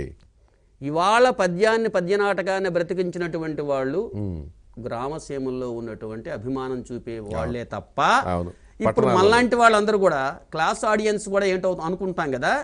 అక్కడికి వెళ్ళింది అమెరికాలో కూడా 25 రాష్ట్రాలు తిరిగాను కదా. అమెరికాలో కూడా ఈ జెండా పైకి ప్రాజెక్టు పాడితేనే వన్స్ మోర్ అన్నారు ఒకసారి. అంటే సరదా, అంటే ఆ ఉన్న ఇది అంటే దాంతో కొంత లింక్ ఇంకా మిగిలిన ఉన్న వాళ్ళకి అది ఆనందం అనిపిస్తుంది. అక్కడ మనం ఆపేసామనుకోండి రసభంగం అయిపోతుంది. మళ్ళీ రసభంగం, అరే పద్యం రాగం తీయలేదండి ఇతను, పద్యం బాగా చదువుతాడు కానీ రాగం తీయలేదు. అందుకని ఏం చేస్తుంటుంటామంటే, మాలాంటి వాళ్ళ నాటకం ఏంటప్పుడు 1, 2 రాగాలు అక్కడక్కడ వినిపించే, వీడికి కూడా రాగాలు వచ్చో అనిపించేసి ఆ తర్వాత మనం నటనలో మనం చెప్పవచ్చు. నా కాళహస్తి శ్రీమాచం అలాగే చేశారు. ఇప్పుడు దీంట్లో ఒక సినిమా పాటను తీసుకుంది. సినిమా పాటలకు ఏముందండి, మన ఇష్టం వచ్చినట్టు పాడవచ్చండి మనం. అంతేనా? అంతే. మనం దానికి ఇప్పుడు వాళ్ళు ఏం చేస్తారంటే, సినిమా పాటలు ఇప్పుడు కొంతమందికి సంగీతం తెలిసి స్వరం చేసుకుని చేసిన వాళ్ళు మహానుభావులు కొంతమంది ఉన్నారు. కొంతమంది గురించి ఏంటంటే, వాళ్ళకి ఇవాళ జన నాడిని తీసుకుని ఆ పాటని ఆ బీట్ కి అనుగుణంగా వాళ్ళు చేస్తుంటారు. దానికి ఇప్పుడు రాగాలు ఇప్పుడు ఎలా ఉంది, ఇప్పుడు ఏదో ఉందండి, ఎక్స్క్యూజ్ మీ మిస్టర్ మల్లన్న అన్నాడు, ఏ రాగం చెప్పరా అంటే ఏం చెప్తాం మనం, వాడు ఇష్టం అన్నమాట. అందుకని పిల్లలు, ఆ చిన్నపిల్లలకి ఎలా అయిందంటే, నా బాధ అంతా ఏమిటంటే, చిన్నపిల్లలు ఏం చేస్తున్నారంటే, వాడు నోరు తిరగనటువంటి వాడు ఎక్స్క్యూజ్ మీ మిస్టర్ మల్లన్న అంటున్నాడు. ఏమి దాశరథి శతకంలో పద్యం చదవచ్చుగా, మనం చెప్పటం లేదు. అందుకని ఇప్పుడు అందుకనే ఇంకో పుస్తకం రాశాను, 109వ పుస్తకం రాశానండి. ఆదివారం తెలుగు భాషావారం, భాషా బ్రాకెట్లో పెట్టి తెలుగు వారం, ఆదివారం తెలుగు వారం. అయ్యా, సోమవారం నుండి శనివారం వరకు మీ వృత్తుల్లో మీరు ఉంటారు. ఆదివారం పూటైనా తెలుగు భాషను పట్టించుకోండి. అలాగే అంటున్నాను. ఒక కథ చెప్పండి, మీకు తెలిసిన కథ ఉంటుంది, మీకు తెలిసిన ఇప్పుడు చిన్న అమ్మ, పిన్నమ్మ, ఈ వరసలు మరి లేవండి ఎక్కడాను. ఇవన్నీ ఎక్కడ మనకి ఆంటీలు ఎక్కడ చూసిన రిక్షా అంకులు వచ్చాడు, ముష్టంకులు వచ్చాడు మమ్మీ అంటుంటే ఇంకేం చేస్తాను. ముష్టంకులు రావడం ఏంటండి, ఇది ఇది ఎక్కడికి వెళ్ళిపోతున్నావు ఏమిటో అర్థం అవ్వట్లేదు పరిస్థితి. మీరు నన్ను ప్రశ్నించకుండా నవ్వుకుంటూనే ఆనందంగా ఉన్నారు. నిజం జరుగుతుంది అది. అందుకనే అది చెప్పాను, మమ్మీ అంటే డాడీ అంటే పాలు పట్టి జోలపాడి అమ్మలాలి సుందరతర పదాలతో భాష ఊయలుపునులే బుజ్జగించి గోరు ముద్ద అమ్మ అందించగా చిన్ని చిన్ని పదాలతో భాష ఊయలుపునులే అమ్మ అనే పదంలో కమ్మదనం ఉందిలే. ఎంత చక్కగా మనం చెప్పినప్పటికి కూడా అమ్మ రూపమునిచ్చిన అమృతమూర్తి. అమ్మ అనే పదానికి 77లో రాసిన పద్యం అండి ఇది. దివిని అమృతము కలదో లేదో తేల్చజాల. వెళ్ళినవాడు ఎవడు చెప్పట్లేదు అమృతం ఉందని తాగానని. కానీ అమృతమను మాటకిల అర్థము అమ్మయనుటే, అమ్మ శబ్దమునకు సాటి అమ్మయొకటే. అమ్మ అనే పదంలో ఉండే ఒక విశిష్టత. ఈవేళ మనం ఇంత అందంగా ఉన్నామని మాటిమాటికి లేకపోయినా అద్దం ముందు చూసుకొని అనుకుంటున్నప్పటికి కూడా దీనికి కారణం ఎవరండి అంటే అమ్మే కదా. అందుకని ఇవాళ ఇంత స్థాయిలో ఉన్నప్పటికి కూడా వెళ్ళి మోదీ గారు వెళ్ళి అమ్మ దగ్గరికి వెళ్ళి ఆయన చిన్న పిల్లాడిలాగా ఇది చేస్తున్నప్పటికి కూడా మనం చూసి ఆనందిస్తున్నా. ఎవరైనా ఆయన కాబట్టి ఆయన ఫోటోలు తీశారు, మీలాంటి వాళ్ళందరూ ప్రచారం చేస్తారు. మామూలు వాళ్ళు ఎంతో మంది అమ్మ మీద ప్రేమను చూపిస్తున్నప్పటికి కూడా దగ్గర ఉంచుకోవచ్చు. అది మీరు అనాల్సిన మాట. మీ ధోరణి ఒకటి ఉంటుంది కదా. అదే ఈ అవధాన ప్రక్రియలో ఎంతో మంది ఉద్దండులు కూడా చాలా సందర్భాల్లో ఎక్కడో ఒక ప్రాశ్నికుడి నుంచి ఇబ్బందికరమైన పరిస్థితి ఎదుర్కొన్న వాళ్ళు ఉన్నారు. మీకు అట్లాంటి అనుభవం ఎదురైందా? అంటే ఇది ఒకటి ఏంటంటే నిజమే, చాలా కష్టం అండి. అవధానం అంటే అది సర్వశాస్త్రాలతో అది ప్రమేయం ఉంటుంది, పద్యం ఛందస్సు ఉంటుంది. అవును, చాలా కష్టమైన వ్యవహారం. అసలు మన తెలుగు వాళ్ళకి ఒక గొప్ప శిఖరాయమానమైనటువంటి విద్య ఏదైనా ఉందంటే ఒక అవధానమే. ఆ అవధానాన్ని అనేక రకాలుగా అలరబెడుతుంటారు. ఎలా ఉంటారు? పండితం దృష్ట్యా శ్వానవతి గుర్ఘురాయిత అని సామెత ఉంది. ఒక పండితుడు చూస్తే కుక్కలా మురుగుతుంటుంటాడట. ఈ పద్యం రాధాకృష్ణ గారు గొప్ప పద్యం రాశారండి, మీకంటే మేము బాగా రాస్తామని అంటాడు, అనకుండా ఉండడు. దానికి ఎంతో సహృదయత కావాలి, బాగుంది అనడానికి సహృదయత కావాలి. అలాగే ఉన్నటువంటి వాడు పండిత మండలి, విద్వన్న మండలి ఉంటుంది ఆ శతావధానంగా. ఇంకోటి వాడు ఏం చేస్తాడు, ఈ అవధాన్ని ఎక్కడో దగ్గర ఇబ్బంది పెడదామని పాపం ప్రయత్నం చేస్తాడు, మానసికంగా సిద్ధపడతాడు. ఆ అవధాని కూడా ఏం చేస్తాడు, రాని ఏదైతే మనం చూద్దాం అని దమ్మున్నటువంటి అవధానం చేస్తున్నారు, మనం చూస్తున్నాం. అవును, అది ఒక విశిష్టమైన ప్రక్రియ. అసలు అవధాన పీఠానికే నమస్కారం చేయాలి. ఇక నా ప్రక్రియ అంటారు మీరు అడిగింది. నా ప్రక్రియలో ఏంటంటే ఈ రాగాల్లో నేను ఒక చట్టం పెట్టుకున్నాను, చాలా తెలివైన వాడిగా. ఇది హృదయావిష్కరణ కాబట్టి చెప్తున్నాను. నాటకాలు ఆడి 20 మందిని మోసుకెళ్ళలేక, రిజర్వేషన్స్ దొరక్క, ఇప్పుడు ప్రపంచ తెలుగు మహాసభలు మీ నాటకం పెట్టండి అంటే 20 మంది నేను ఎక్కడితేనో విశాఖపట్నం, రిజర్వేషన్స్ లేవు. ఈ బాధలు పడ్డాను, ఇప్పటికీ పడుతున్నాను. ఇంకా అయినప్పటికి కూడా ఇది ఉదాత్తమైన, నేను హాయిగా శృతి పెట్టి పట్టుకుని అమెరికా వెళ్ళిపోతున్నాను. ఎక్కడ ప్రాశ్నికులు అక్కడే. దానివల్ల వాళ్ళు రెండు ఉభయతారకం ఏమిటంటే అక్కడున్న వాళ్ళు కూడా పద్యాలని వాళ్ళు మళ్ళీ రికలెక్ట్ చేసుకుంటారు. ఇది మన తెలుగుది. నేను అవధానంలో నేను కూడా పాల్గొన్నానని ఒక ఆనందాన్ని పొందుతున్నాను. నేనేమిటి, ఒక 20 రాగాల మీద ఒక అధికారం సంపాదించుకోవాలి. ఎంతవరకు సంగీతం అని కాదు, మొత్తం అక్కడ వాళ్ళని సంతృప్తి పరిచే విధంగా. ఆ 20 సినిమా పాటల్లో 20 పాటల్లో ఎన్నెన్ని పాటలు ఉన్నాయి మనకి, ఇవన్నీ ఒక పథకం ఉంటుంది. అది వేసుకుని మీరు అడిగిన వెంటనే స్వరపరచడం అంత సులభమేం కాదు. అవధానము అంటే ఏకాగ్రత. ఈ రాగం నుండి ఆ రాగం మారేసరి కొన్ని రాగాలు చాలా కష్టం అయిపోతాయి. శృతి ఒక్కటే ఆధారం. ఆ రాగం దగ్గరికి వెళ్ళేసరికి అది పప్పులో కాలేసేస్తాం. అలా వేయకుండా దానికి ఒక మంచి నిగ్రహం ఉండాలి. దీన్ని ఏదో మాటల్లో పెట్టో తమాషాలు చేసో గారడీ వాడు ఏదో చేసినట్టుగా అక్కడికి వెళ్ళి ఇంకోటి ఆ సినిమా పాటను తెచ్చుకొని నాలో ఆవాహన చేసుకుంటే ఆ రాగం నాకు వచ్చేస్తుంది. అది కూడా ఇక్కడ చెప్పకపోతే బాగుండదు కదా, హృదయావిష్కరణ కదా, అందుకని చెప్పాలి. ఎక్కడ చెప్పలేదు కానీ ఇన్ని అవధానాల్లో ఇక్కడ చెప్తున్నా. అది వెంటనే వాళ్ళకి అర్థం అవుతుంది, వాళ్ళకి ఎవరికి ప్రేక్షకులకు కూడా. ఓహో, ఇది మనకు తెలిసిన రాగమే. నేనేమిటి, ఓహో మీరు అడిగిన శివరంజన్ రాగం ఈ పాటకి, ఆ పాటను పాడడం వల్ల ఆ మూర్ఛన నాకు అలవాటు అయిపోతుంది. అది ఏది మనకి ఆరోహణ అవరోహణ క్రమం వచ్చేస్తుంది. వచ్చేసరికి పద్యం తీసుకువెళ్ళి పెట్టడం. పద్యం తీసుకువెళ్ళి పెట్టేసరికి ఇంకో ప్రమాదం ఉంది, సాహిత్యం మర్చిపోతాం. శుక్లాంబరధరం ఘంటసాల గారి రికార్డు అలవాటు అయినటువంటి వాడు వెంటనే శుక్లాంబరధరాన్ని మాల్కాసులో పాడవయ్యా అన్నాడు అనుకోండి, ఒకడు టక్కున మర్చిపోతాడు. శుక్లాం అంటాడు, భరధరం మరి గుర్తుండదు. ఎందుకంటే ఆ రాగంలోకి వెళ్ళేసరికి ఈ రాగం మారిపోతుంది. ఇది ఒక చాలా క్లిష్టమైన వ్యవహారం. దీన్ని మరి అధిగమించకపోతే మరి ఆ పీఠం మనం అర్హత్వం ఉండదు. ఒక్కోసారి ఎప్పుడు నాకు అలా రాలేదండి. ఒకసారి ఒక ఆమె అడిగింది, చాలా దీర్ఘ సమాసమైన భూయిష్టమైనటువంటి కాంచన్ వైష్ణవుడర్థయోజన జటాఘాటోత్థశాఖోపశాఖాంచాట చరన్మరుద్రయదవీయ ప్రేషితోజ్యథ్యదోదంచత్కీటకృత వ్రణచ్చరణ లిప్యాపాదితాధ్వన్య నిస్సంచారాత్త మహాఫలోపమ ఫల స్ఫాయద్వటక్ష్మాజముం. కాంచన్ వైష్ణవుడు తప్ప మరేమీ కనబడదు మనకి. ఒకటే సమాసం, శ్రీకృష్ణదేవరాయల వారి వ్యవహారం. దీన్ని శివరంజన్లో పాడమంది. అసలు ఎక్కడ విరవటం, ఎక్కడ అందుకోవడం, అది కొంచెం ఇబ్బందికరమే. ఈ మధ్యలో ఈ సంధాత్వం ఇంకోటో అదో ఏదో తమాషా ఏదో మాట్లాడి ఒక సాహిత్య విషయం చెప్తూ దీన్ని ఎక్కడికి చేయాలి, ఏం చేయాలి తిరిగేస్తుంటుంది. ఏ అవధానికనే అదే. అప్పుడు కాంచన్ వైష్ణవుడు అని ఆపుకుని అర్ధయోజన జటాఘాటోత్థశాఖోపశాఖాంచాట చరన్మరుద్రయ దవీయ ప్రేషితోద్యథ్యదోదంచత్కీటకృత వ్రణచ్చలన.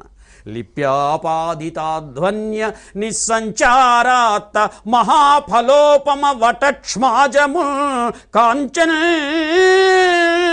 వైష్ణవుడు అని చెప్పుకోక తప్పదు. సమాసం ఎక్కడ ఆపడానికి వీల్లేదు. సమాసం ఆపితే మళ్ళీ ప్రమాదం. అందుకని ఇవన్నీ కొన్ని ఇబ్బందులు ఉంటాయి. చిన్న చిన్న ఊపిరి తీసుకున్నట్టుగా దవీయ ప్రేషి అన్నప్పుడు దేవీయ ప్రేషితో కొంచెం చిన్న గ్యాప్ లో కొంచెం లాక్కోవాలి తెలియకుండా దీర్ఘ సమాస భూయిష్టమైనటువంటి పద్యాలన్నింటిలో ఆ ప్రమాదాలు వస్తుంటాయి. ఏది ఏమైనప్పటికీ కూడా అవధానమే. ఆ పీఠం మీద ఉండేటప్పుడు మనం చాలా జాగ్రత్తగా మాలాంటి వాళ్ళని, అంటే ముఖ్యంగా ఈ అవధానంలో ఇంకెవరిని తయారు చేయలేదు. ఒక 100 అయిన తర్వాత పిల్లల్ని తయారు చేయాలనుకుంటున్నాం. ఒకటి సంగీతం తెలియాలి, సాహిత్యం తెలియాలి. ఈ రెండిట్లో మేళవింపు తెలియాలి. వెంటనే మార్చుకోగలిగే సత్తా ఉండాలి.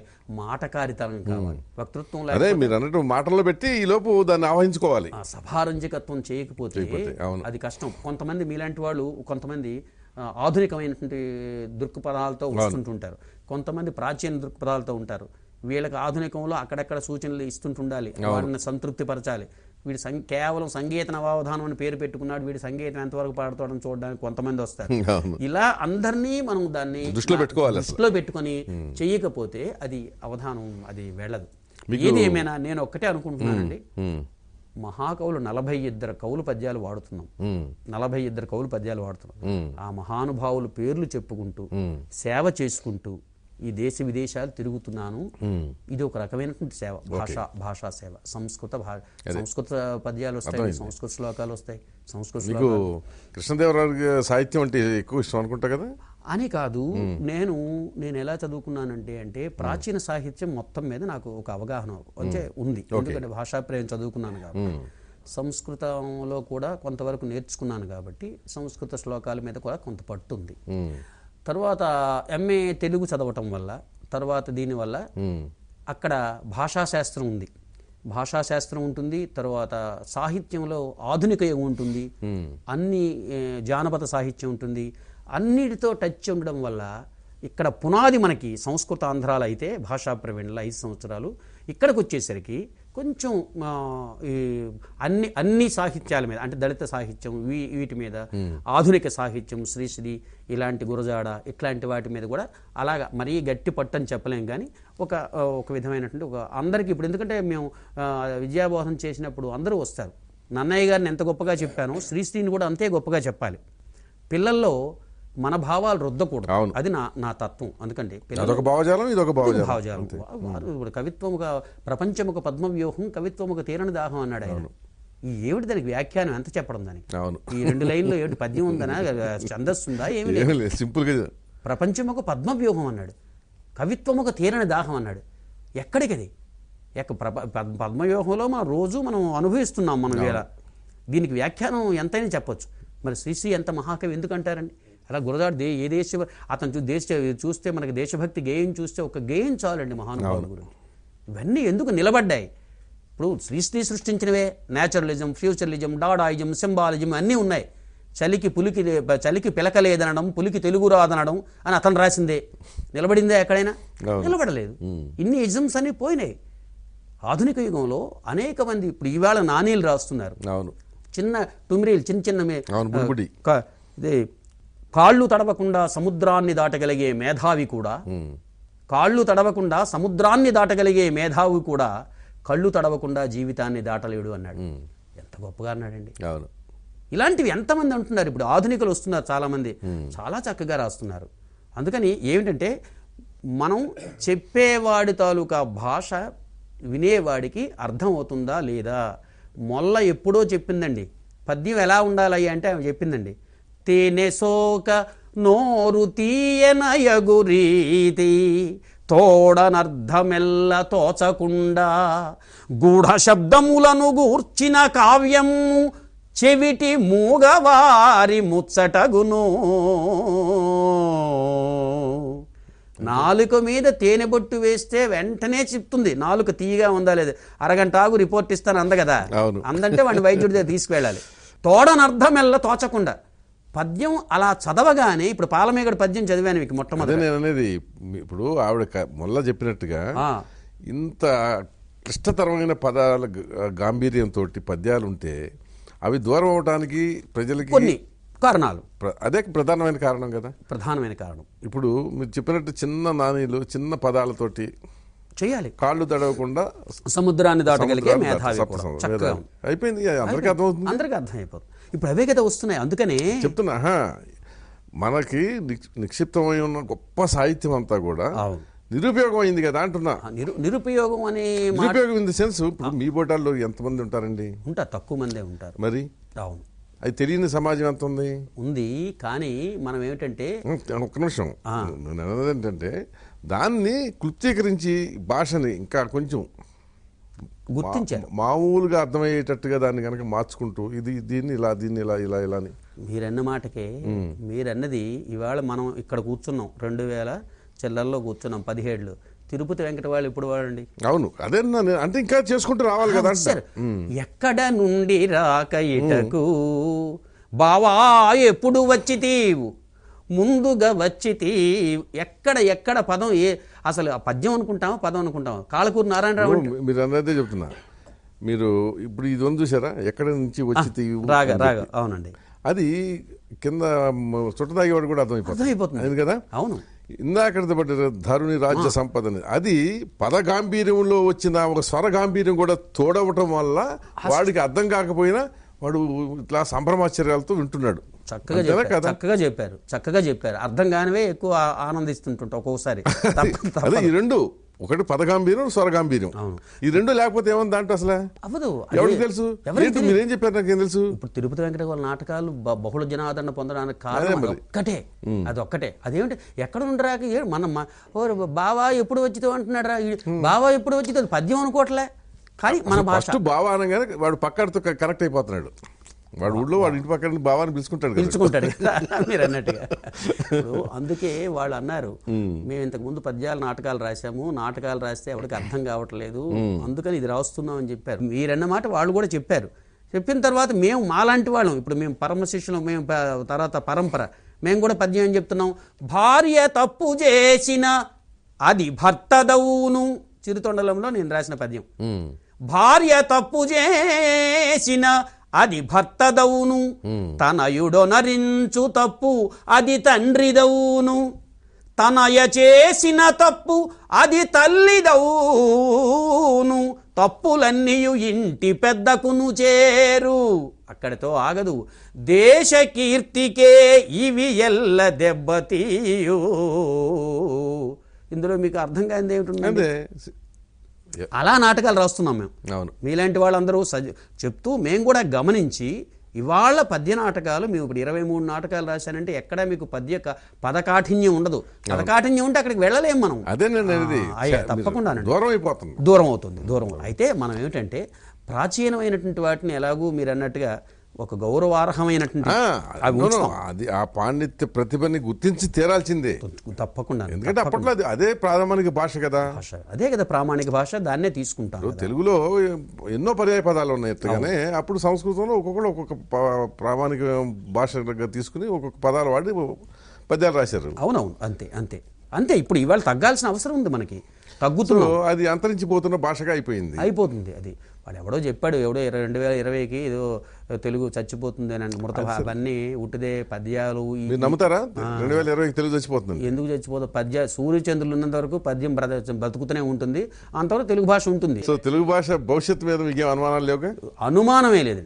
తెలుగు భాష ఇప్పటికిప్పటికి చాలా మంది, ఇప్పుడు మనకి చెప్పాలి, ప్రవాసాంధ్రులు మనకున్నారు అమెరికాలో, నేను తిరిగి చూశాను కదా. వాళ్ళు ఇక్కడ కంటే ఎక్కువ గుర్తించారు. ఎప్పుడైనా దూరం వెళ్ళినప్పుడే తెలుస్తుంది. వాళ్ళందరండి మా పండితు ఎవరు కనబడినా సరే 2 మాసాలు 3 మాసాలు ఉంచుకొని ఎంత కావలిస్తే అంత ఇచ్చి మా పిల్లలకు నేర్పండి, 1 గంట పాటు తీసుకొని పెట్టండి అంటున్నారు. వాళ్ళని చూస్తే ముచ్చటేస్తుంది. ఇందులో పద్యం చెప్తామంటే కనబడరు. ఆ పద్యం చెప్పేస్తాడేమో అని పారిపోయిన వాళ్ళు కొంతమంది. అయితే ఈ మధ్య అందరూ కూడా వస్తున్నారు. ఇప్పుడు నా దగ్గర, నా సమాజంలో డాక్టరేట్సే ఉన్నారు, 4-5 ఉన్నారు పద్య నాటకంలో. ఎందుకంటే మనం కూడా కొంత సంస్కారవంతంగా మనం ప్రవర్తించాలి. ప్రభుత్వాల తాలూకా అండదండలు కూడా ఈ కళలకు కావాలి, ముఖ్యంగా పద్యనాటకానికి. మరి ఎక్కడా లేని, ప్రపంచంలో ఎక్కడా లేని కళా ప్రక్రియ మన పద్యనాటకం. ఇవాళ చాలామంది పద్యనాటక కళాకారులు చాలామంది అండి చాలా ఒక దౌర్భాగ్య స్థితిలో ఉన్నారు. వాళ్ళకి అండ కావాలి. వాళ్ళకి మాలాంటి వాళ్ళకి అక్కర్లేదు, మేము ఉద్యోగాలు చేసుకున్నాం, మాకు పర్వాలేదు, ఇలాంటి ఒక స్థాయికి వచ్చాం కాబట్టి అక్కర్లేదు. చాలా మంది ఉన్నారు, వాళ్ళని చూస్తే ఇంత గొప్ప పద్య నాటకాన్ని పాపం వాళ్ళు ఏం చేయగలరండి. ఇప్పుడు సాహితీ రంగంలో మీరు మీ స్థానం ఎక్కడ ఉందని చెప్పుకోగలరు మీరు? నేను చెప్పనండి, నా స్థానం ఇంకా నేను కిందనే ఉన్నాను, ఇంకా వెళ్తున్నాను. అనుమానం లేదు. ఎప్పుడు కూడానండి, ఎప్పుడు కూడా ఇది ఈ స్థానంకి ఇక్కడ వచ్చాను, నాకు ఇన్ని వచ్చాయి అన్ని వచ్చాయి అని ఎవరైనా అనుకుంటే అక్కడికి వాడికి వాడే ఫుల్ స్టాప్ పెట్టుకున్నట్టు తప్పించి అలా ఉండదు. కళారంగంలో మహానుభావులు ఎంతమంది ఉన్నారండి, ఉన్నారు. వాళ్ళందరికీ నమస్కారం అంటుంటాను నేను ఎప్పుడు కూడాను. కళ అనేదండి అది ఒక శరీర అభినయ తత్వాన్ని దానంతరదే అది పుణికి పుచ్చుకుంటుంది. దాన్ని మనం ఏ విధంగా మనం దాన్ని తీర్చిదిద్దుకోవాలో, మనం దాన్ని ఏ విధంగా మనం అంతమందికి ఆమోదయోగ్యంగా చేసుకోవాలో అనేది మన నడవడిని బట్టి ఉంటుంది. నడవడికను బట్టి ఈ మాత్రం 2-3 సన్మానాలు అయ్యేసరికి కనకాభిషేకం అయింది, లేకపోతే నాకు కంకణాలు అయిపోయి ఇంకా మన నేనేమిటి అంటే ఏమీ లేదు. ఒళ్ళు దగ్గర ఉంచుకొని మాట్లాడవలసిందే ఎక్కడైనా సరే. బాధ్యత పెరుగుతుంది, చాలా ప్రమాదం. అందుకని ఇది విస్మరించకూడదు ఎవరు కూడాను. మాలాంటి వాళ్ళు ఇప్పుడు ఇన్ని పుస్తకాలు రాసినా, ఇప్పుడు 109 పుస్తకాలు రాసిన మాట చెప్పుకుంటున్నాను, ఎందుకంటే నేను మళ్ళీ మర్చిపోతానేమో అని. అంతగా తప్పించి ఇంకొక విషయం కాదు. ఇదేంటి మనం చేశాం గవర్నమెంట్ వాళ్ళు ఇచ్చినటువంటి దాన్ని, ప్రభుత్వం వాళ్ళు మనని ఇంతవరకు మన భార్యా పిల్లల్ని ఇంత హాయిగా ఉండేటట్టుగా వాళ్ళ సౌకర్యాన్ని కల్పించారు. దానికి కొంత బాధ్యత మనం చెయ్యాలి. వాళ్ళు ఇచ్చినా ఇవ్వకపోయినా ఇవాళ విద్యార్థి సంస్థలకు వెళ్తుంటుంటాం, వాళ్ళు ఏమి ఇవ్వరు, తిరిగి నేనే పెడుతుంటాను కొన్ని దగ్గరలో. మీ పిల్లలు ఎవరన్నా ఇందులో లేరండి, ఇందులో లేరు. వాళ్ళు చదువుకోవడం అంతా ఇంజనీరింగ్ సైడ్ వెళ్ళారు, వాళ్ళు స్థిరపడిపోయారు, ఉద్యోగాల్లో స్థిరపడ్డారు. ఒక అమ్మాయి భాష మీద కనీసం ఒక మాదిరి పట్టణ ఉందా? భాష మీద అంటే పర్వాలేదు, వాళ్ళకు 20-30 పద్యాలు వచ్చు, హార్మోనియం కూడా నేర్పాను కొంతవరకు, కొంత ప్రవేశం ఉంది. అంటే ఎప్పుడైనా నువ్వు ఖాళీగా ఉండేటప్పుడు చదువుకుంటే కొంచెం ఇది ఒకసారి బాగుంటుంది నాన్న, ఆటవిడుపులాగా. అంతే, ఇవి రాని విద్యలు ఇవి. ఇవన్నీ మనం కష్టపడాలి. మీకు సినిమాలో నటించే అవకాశాలు కూడా వచ్చాయి కదా, ఎందుకని అటు చూడలేదు మీరు? అది కొంచెం ఇబ్బందికరమైన నాకు కుదరలేదండి.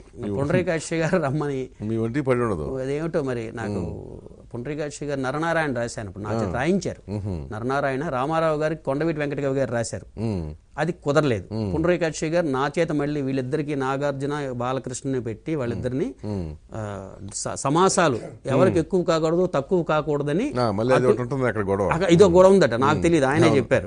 చెప్పి దగ్గరుండి కూర్చొని మీరు 1 నెల రోజులు సెలవు పెట్టి మీరు రండి అన్నారు. నేను రాలేను, సినిమా కోసం నేను సెలవు పెట్టను. తర్వాత ఒక్క అమ్మాయి తప్ప అని ఒకటి ఉంది కదండి, సినిమా కొత్తగా వచ్చింది. అందులో నాకు అమెరికా మిత్రుడు కథను ఊరిక ఇది చేస్తే అశోక్ బడ్డీను అండ్ రమణారెడ్డి గారు వాళ్ళిద్దరూ ఏం చేశారంటే ఒక పాట రాయమన్నారు, దేశభక్తి గేయం రాశాను. మీకు రావాల్సినంత గుర్తింపు రాలేదని అసంతృప్తి ఉందా? నాకు ఎప్పుడూ లేదు. ఎవరో మీలాంటి వారు కొంతమంది ఒకళ్ళిద్దరు అన్నారు, ఏమీ లేదండి, అన్నీ అవుతున్నాయి, వస్తున్నాయి, ఏముంది అది వేరు. బట్ నేను అనేది అసలు ప్రధానమంత్రి గారి దగ్గర నుండి ముఖ్యమంత్రులు హోదాలో ఒక 14 సార్లు సన్మానాలు అయినాయి, 26 నంది పురస్కారాలు వచ్చాయి. ఇంకా ఏమిటి, 3 డాక్టరేట్స్ చేశారు నా వర్క్స్ మీద, 2 ఎంఫిల్ అయినాయి. ఇప్పటికే నేను ఎక్కువ అనుకుంటున్నాను, నాకు వచ్చింది తక్కువ, వచ్చినవి ఇవి ఎక్కువ అనుకుంటున్నాను. సాహితీ కళా సాహితీ రంగాల్లో ఉన్నవాళ్ళు అసూయతో పుడతారు అని అంటారు. అది లేకపోవడం వల్ల నేను ఇలా ఉన్నానేమో కూడా ఉంటుంది. అది ఏ రకంగానూ నాకు తక్కువ లేదు, హాయిగా ఉన్నాను. నేను యాక్చువల్గా చెప్పాలంటే ఆత్మతృప్తితోనే బతుకుతున్నారు, చాలా చాలా సంతృప్తిగా బ్రతుకుతున్నాము. సాహిత్యం పట్ల, భాష పట్ల నా పద్యనాటకం ఒక గొప్ప, నాకు ఒక వరంగా నేను భావించి ఇటు భాషకి చేస్తున్నాను, అటు మా సంగీత నవావధానం ఈ ప్రక్రియ పెట్టాను. అది బాగా అనుకోని కంటే ఇంకా ఎక్కువైంది, నేను అనుకున్న దానికంటే ఎక్కువ ప్రాచుర్యంలోకి వచ్చింది. గొంతు భగవతత్వమైన గొంతు పాపులర్ అయింది బాగా. వేరే పోటీ లేరు, సమూచి లేరు. ఇప్పుడు బాగా చేసినా ఓగ్గా చేసినా బాగుందంటే 2 పద్యాలు బాగా చదివాడు కమ్మగా చెవులతో పొదిలినట్టు అంటారు. గాత్రశుద్ధి ఉంది, వాక్శుద్ధి ఉంది, అన్నీ ఉన్నాయి. ఇంకా మరి దేనికి లేదని గోల పెట్టడం ఎందుకు, అది నాకు అక్కర్లేదు. అవుతుంది అదేదో మీరు ఒకవేళ ఊహించినా, ఇంకేదైనా ఊహించినా, పెద్దవాళ్ళు నన్ను ప్రేమించిన వాళ్ళు, నన్ను అభిమానించిన వాళ్ళు ఇంకా చేస్తే బాగుంటుంది, వస్తే బాగుంటుందేమో అనుకుంటే మీ అందరి ఆశీర్వచనాలతో తప్పకుండా ఒక వెలుగు వస్తుంది. ఇప్పటికే వచ్చిన వెలుగు చాలు, దీన్ని జాగ్రత్తగా అటు ఇటు వెళ్లకుండా రెపరెపలాడకుండా చూసుకుంటే సరిపోతుంది. ఓకే, ఎప్పుడన్నా విప్లవ గీతాలు పాడారా? శ్రీశ్రీవి విప్లవ గీతాలు సాహిత్యం తెలుసు, ఇష్టం నాకు. అతనంటే అతను దారి ప్రక్క చెట్టు కింద కూర్చున్నది ముసలు దొక్కతే అంటూ ఆ మహాప్రస్థానం ఒక విద్యార్థిగా, సాహితీ విద్యార్థిగా అతన్ని చాలా నేను గౌరవిస్తాను. అతను ఉపన్యాసాలకు కూడా నా చిన్నప్పుడు నేను తీసుకువెళ్ళాను, ఒక ఉపన్యాసంకి తీసుకువెళ్ళడం జరిగింది. నేను అప్పుడు విద్యార్థిగా ఉండేటప్పుడు. అది గొప్ప మహాకవుల్ని వాళ్ళని చూడటం అనేది ఒక గొప్ప, వాళ్ళు ఎంత సింపుల్ గా ఉన్నారు వాళ్ళు.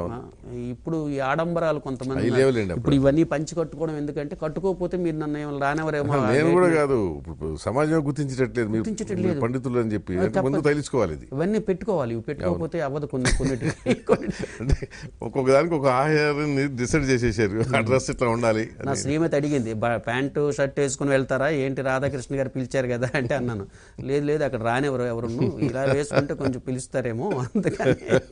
ఓకే, మీకేంటి మిగిలిపోయిన కోరిక ఏమైనా ఉందా ఒక లైఫ్ లో? ఇంకా నేను ఇది ఒకటి చేసి ఉంటే బాగుంటుంది. తెలిసే ఉంటుంది, లోక్ నాయక్ ఫౌండేషన్ రేపు పురస్కారం ఇస్తున్నారు. ఇంకా ఏమున్నాయి, ఇంకా ఉంటే ఏమైనా ఉంటే మీరే చెప్పాలి, నేను చెప్పడం కంటే. మీరు రాధాకృష్ణులు, మీకు తెలియనటువంటిది ఏమి లేదు. మీకు అన్ని విషయాలు తెలుసు. మిమ్మల్ని అన్ని కార్యక్రమాల్లో చూస్తున్నాను, చాలా దగ్గరగా చూస్తున్నాను. మీరు ప్రతిదీ మీరు ఏంటని చేస్తున్నారో నాకు తెలియదు, కానీ ఎందుకు మొదలెట్టారో తెలియదు, ఎందుకు ఇది వెళుతుందో తెలియదు, కానీ ఓపెన్ హార్ట్ విత్ ఆర్కే అని రాశారు. నేను ఎప్పుడు అనుకుంటుంటా రాధాకృష్ణ గారితో హృదయావిష్కరణ అంటున్నాను. ఇందులో సగం అక్షరాలు కలుస్తున్నాయి, అందులో సగం అక్షరాలు కలుస్తున్నాయి. ఇలా పెట్టి చూస్తూ చివరికి వచ్చేసరికి ఏమిటంటే ఎక్కడా చూడనటువంటి మనుషుల అభిప్రాయాలు, మనసుల్లో ఉండే అభిప్రాయాలు, వారి తాలూకా మనోభావాలన్నింటినీ కూడా తీసుకొచ్చి జాగ్రత్తగా అడిగినట్టు అడిగి వాళ్ళని లోతులు తీసుకొచ్చి ప్రజలకు అందిస్తున్నటువంటి గొప్ప వ్యక్తిత్వ వికాసానికి ఒక గొప్ప సిలబస్ అని నేను భావిస్తుంటుంటాను.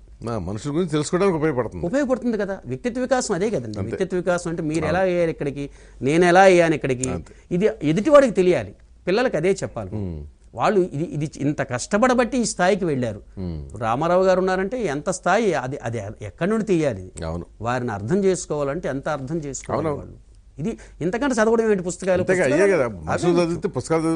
మంచి కార్యక్రమం ఇది. ఇప్పుడు మాలాంటి ఇప్పుడు అన్ని విషయాలు నాతో చెప్పించారు. భాష, సంగీతము, సాహిత్యము ఇవన్నిటినీ కూడా ఒక సమన్వయంతో, ఒక సమన్వయ దృష్టితో చక్కగా మీరు దాన్ని ఇది చేస్తున్నారు. ఇలాంటి కార్యక్రమాలు ఉండడం వల్ల, చూడడం వల్ల నేను అమెరికాలో ఉండి కూడా నేను ఎక్కువ కార్యక్రమాలు చూసేవాడిని. అది ఇంట్రెస్ట్ కొద్ది అనుకోండి వారి మీద. మీరు ఇలాగే చాలా సంవత్సరాల పాటు ఇంకా మరి ఉన్నతంగా మీ గాత్రంతో, మీ సంగీతంతో తెలుగు ప్రజలను అలరించాలని, తెలుగు భాషను అభివృద్ధి చేయడానికి మీ శేష జీవితాన్ని అంకితం చేయాలని కోరుకుంటూ థ్యాంక్ యూ వెరీ మచ్ అండి. ధన్యవాదాలు.